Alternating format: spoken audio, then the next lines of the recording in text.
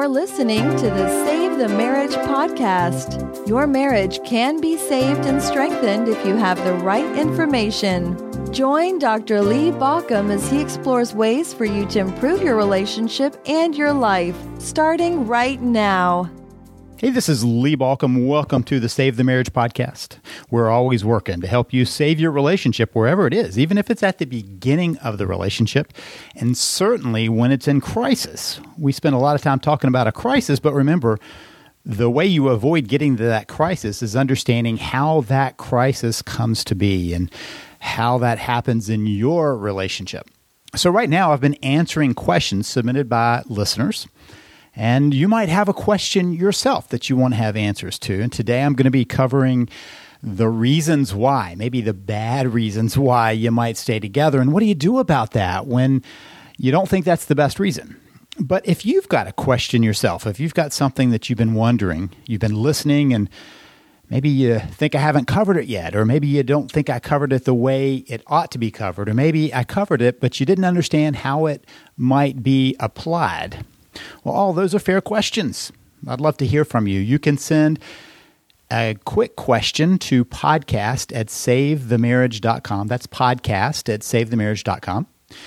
Remember, what I'm looking for is what I call the Goldilocks question, right? There are some questions that are just so specific that they don't really apply anywhere but to your unique situation, which is great. It's important to get that information. That would just be in the form of coaching with either myself or one person on my team. So if that's an issue for you, you can let us know that and we can help you set up that coaching. And if it's so broad that you're asking, how do I even save my marriage? Well, I've put a whole system together and there's no way I can tell you all about that in a short podcast, but you can find that system. It's a pretty powerful system that's been used by tens of thousands of couples around the world at this point. I think pretty much everywhere, but maybe Antarctica. I took a look, and we've hit all of Africa and Asia and Europe and North America and South America and Central America. We've hit lots of those different places. So that may be a place for you to plug in and figure out how to use that very simple formula to move forward. You can find that by going to savethemarriage.com. That's savethemarriage.com. So here's the question for you. What if you and your spouse are staying together for what you think are all the wrong reasons? Maybe you've discussed this and your spouse says, I really don't want to stay in this marriage, but I can't get out because... And there are several becauses that often get thrown into this list. Here are the wrong reasons I often hear. Number one, we're just together for the kids. Now, I've had people come into my office and say the only reason we're still married is because of the kids. They consider that to be a bad reason. Another reason that I've heard much more in these kind of interesting financial times is we can't afford it. Early in my career, I didn't hear that a whole lot until suddenly we were in the middle of a recession, and suddenly lots of people were saying, we can't afford to get a divorce. So these are a couple of things that came to me as people were writing in and asking that question. What if we're just staying together for the wrong reasons? What do you say about that? My spouse just said we're staying together just for the kids. Another one said we can't even afford to separate. How could we possibly afford a second place? And so we're stuck together. Then I had someone who said, my spouse says that I'm not the right person, but I don't want to get back out there and date again. And my spouse says that my spouse doesn't want to get out and date again. So what's the only reason we're staying together? We don't want to have to develop another relationship. Then I've heard some other people who said, what if it's just because we don't want people to think badly of us? What will people think? I've heard over and over, whether it's family or friends or church or other religious community or some other place in life. What will society think? What will others outside of us think? And sometimes that even ties in with what will our adult children think? What will our parents think? So I collected all of those together. These are all reasons that people have written in and said, what do I do about that? I don't really think that we should stay together for the wrong reasons. Which is an interesting observation that there are wrong reasons to stay together. And so I always start a conversation over the years with people to say, so what's the right reason? I mean, what do you see as the right reason to stay together? Because let me just be clear about this, part of what keeps a relationship together is our bonds that have been created over time. For instance, my wife and I have a bond that would be forever there because we had kids together. You do too. One of the myths that people have is that they're going to divorce and suddenly they don't have to deal with their spouse. And then they suddenly realize that they constantly have to deal with their spouse because of the kids. There's a bond there, though. I was there when my kids were born. We raised them together. We saw them through this process together. There's a place where we are bonded together because of those kids. That's true for people who have kids. So that's a bond. Another bond is our finances. At this point, we're in a house together. We own that together. We have cars and property, and we have retirement accounts, and all of those pieces are part of our financial state that has been woven together. I was talking with someone recently, and they said, it'd be a lot easier if I was married to somebody to survive in this city. And I said, well, I mean, it's true because, two people bringing in income in one household certainly helps, but it also ties people together. It creates a bond together. And it doesn't matter how long you've been together, there's a financial bond that's there. Some people leave situations to join in a marriage, and suddenly they have this bond that is financial. That's a realistic bond together. Then there's the fact that when we get into a relationship, we're no longer trying to figure out other relationships. We're no longer having to worry about the dating scene and what happens when we find other people interesting. We don't have to worry about trying to figure out, is that the right person? I have a deep held belief that what we do as we're dating, at least not just the kind of hanging out with someone, but when you're really dating and serious about something or someone, is you're trying to figure out, is this the right person? Because I believe that the phase there of, is this the right person, is followed with making this right. When we get married, we've decided it's the right person, and now we have to make that relationship right. It's far easier to continue working on a relationship when you have some sense that you did that judgment before, that was the right person, and you step forward, then you make it right. So there is a bond that's even there of saying, okay, we're the right people. We're going to move forward with this. Then there's the other piece of this, that bond of what will others think. You see, what happens when we get married is we stand in front of our family and friends many times. People do this. Sometimes people elope, but for the most part, people stand in front of family and friends and say, we're combining our lives. We're joining together. We're becoming a unit.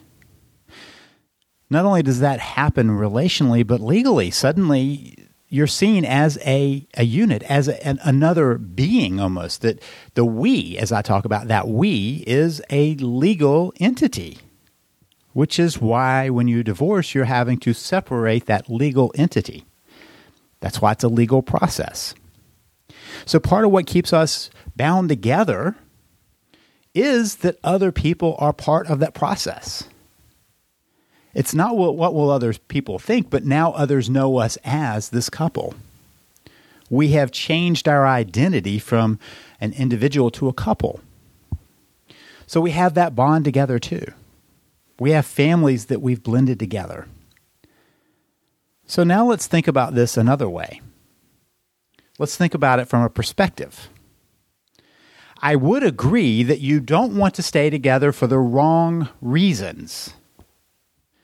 But I would also suggest that those same reasons that people put in the wrong reason category are actually the pieces that pause a process, that actually slow down the process. Let's say you just started dating someone and you decided to stop dating. Well, there's not much to keep that from happening. Maybe very few people know about it. You're just in the midst of the dating process, so that you're just stepping back into that. You probably don't have a lot of intermingling of resources. You likely haven't shared kids yet. So it's very easy to go your separate ways. But the longer the relationship develops, the more those bonds are there. And they don't have to bind you, but they hold you together. Think of them as braking mechanisms, things that slow the process down. As you know, I do jiu-jitsu, or if you've listened to many of my podcasts, you know that. And one of the things in jiu-jitsu is sometimes we're trying to slow down the movement of the other person so we have time to change the process. We have time to redirect the energy. So if somebody's trying to pull their arm away, I might simply use my own arm to slow their arm. Now I say break that, but I slow it down to cause a break on that arm as they're pulling it, not B-R-E-A-K, but B-R-A-K-E, a braking mechanism. And so you start thinking about that in your own relationship. What are the braking mechanisms that can slow down the process to allow you enough time to change the direction of the relationship? That's part of what happens with these reasons that people give as the wrong reasons to stay together. What they're really telling me are the braking mechanisms that are already there. So instead of seeing it as don't want to stay together for the wrong reasons, think about it as having relational breaks and reality pauses that might allow you to change directions. Now, it's not enough to just pause. I want to be clear about that. I don't think it's okay to be stuck together for the kids, or stuck together because you can't afford something different, or stuck together because you're scared of dating again, or stuck together because what will people think? I don't think those are reasons to stay together indefinitely, but I think they are great pauses in the process to allow you to work a little bit towards something better, to create relational breaks, to create those reality pauses. So it's not enough to just stay in that pause, but you have to do something else. You need to rebuild and reconnect with each other.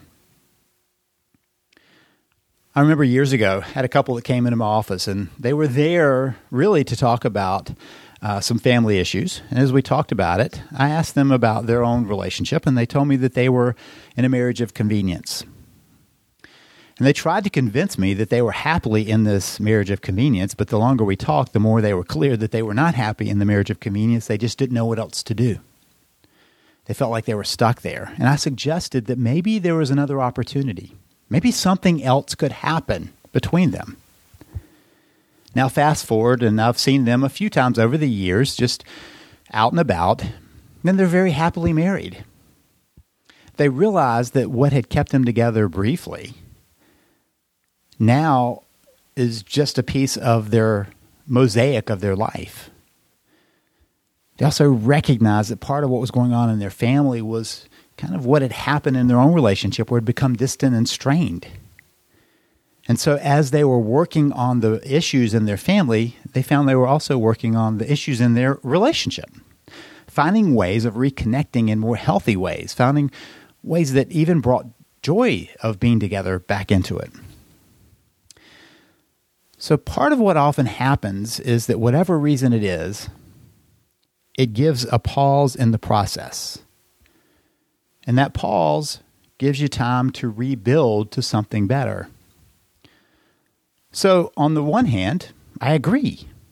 You don't want to stay in a marriage for the wrong reasons. On the other hand, those wrong reasons can give you a chance to rebuild, to reconnect, to work towards something better. So let me just kind of propose a few things you might do to work towards that. The first one is, in the midst of this, work on yourself. And you can do that on several different ways. One is to work on assuming responsibility for your role and where things are in the relationship. Sometimes I say that and people think that I'm blaming them for everything that's wrong in a relationship. But what I know is that probably 99.99, I don't know how many nines, % of the time, both people have been a part of the process that has undermined the relationship. And each person has some responsibility to take in what's happened to that. So to be able to step into responsibility and even accept that there is responsibility there is a big step. But the second piece, I think, is to create an apology. I've been using an apology formula for my clients for a number of years with pretty powerful results. Not just for the person who's getting the apology, but the person who's giving the apology, to have a chance to fully step into responsibility, to having a chance to really step into kind of a place of growth, which is that third area I think we all can do some growing. Now, if you're at that place where you're realizing that responsibility includes an apology letter, I do include that formula in the VIP program. I talk about it in the Save the Marriage system, but I go in depth with people who are ready to go in depth. See, there's this thing that I believe, that there's a DIY approach, and the system is the DIY. You can do it yourself, but if you're kind of stuck in that, I have other resources and tools and provide some coaching and some ways that you can see another way. And one of those is the VIP program. VIP program includes lots of different tools, and one of them is training in that apology letter, just so you do it powerfully and make sure that it really does what it could do. So the first thing you could do is work on yourself. The second thing is to work on connecting. Now notice I said connecting. Sometimes people decide that they're going to work on connecting by talking with their spouse about the connection. And I've come to believe that you can either connect with someone or you can talk about the connection. Talking about connection comes from kind of this place in the brain that's not much about the heart. It's analyzing. It's also often pointing the finger at who's not connecting. And this is really about how you truly do connect. So the second thing I would suggest is actually working on connection. I talk about that in my system. I also talk about it in my book, How to Save Your Marriage in 3 Simple Steps. I talk about it as connecting on 3 different levels. Physical is one of those. That's the one that people often jump to, but there's also emotional and spiritual connection. But to make sure you're nurturing that spiritual connection, that emotional connection, that physical connection as much as you can at this point, so you work on connecting. The third thing is I believe it's important at this stage to reduce the negative emotional loading. In layman's terms, that means don't fight so much. Don't get into the arguments that lead nowhere. Work on building a positive atmosphere. That doesn't mean you avoid conflict as much as how you go about the conflict. When people tell me that they hate conflict, that tends to be a universal truth, but the fact is that they hate a style of conflict that is heated, that is angry, that is usually about who's going to win and who's going to lose, that's rarely about how do you find a way forward. And my suggestion is that what that creates is negative emotional loading. The negative emotional loading is when you're pushing all of that onto a spouse. So you want to avoid that if you can. And the fourth thing is you don't want to work on convincing a spouse. Don't spend your time trying to convince, cajole, plead, beg, shame, threaten a spouse into staying. That's not going to work. You've got the brakes already on the system. So you don't have to do that. Allow that to be the natural braking so that you can then work forward on how you can reconnect and heal the process. Okay, so do you stay in the marriage for all the wrong reasons? No. But do you allow them to be a break in the process, a pause, in order for you to have a chance to get where you want to? My answer to that is absolutely yes. If you need help with that, please grab my Save the Marriage system. And please, while you're doing that, as you're grabbing the Save the Marriage system, I'll offer you a free week of my VIP program, including access to that apology letter formula. All you have to do is say yes when I offer it. Just sign up and accept it. In fact, you have to say yes or no. You can't just continue without either accepting it or turning it down. I'll also, at this point, give you a free Get Started session with one of my coaches. So if you're in there for the wrong reason, talk with a coach about how you use that wrong reason to break the system. That's BRAKE, slow it down so you have a chance to rebuild.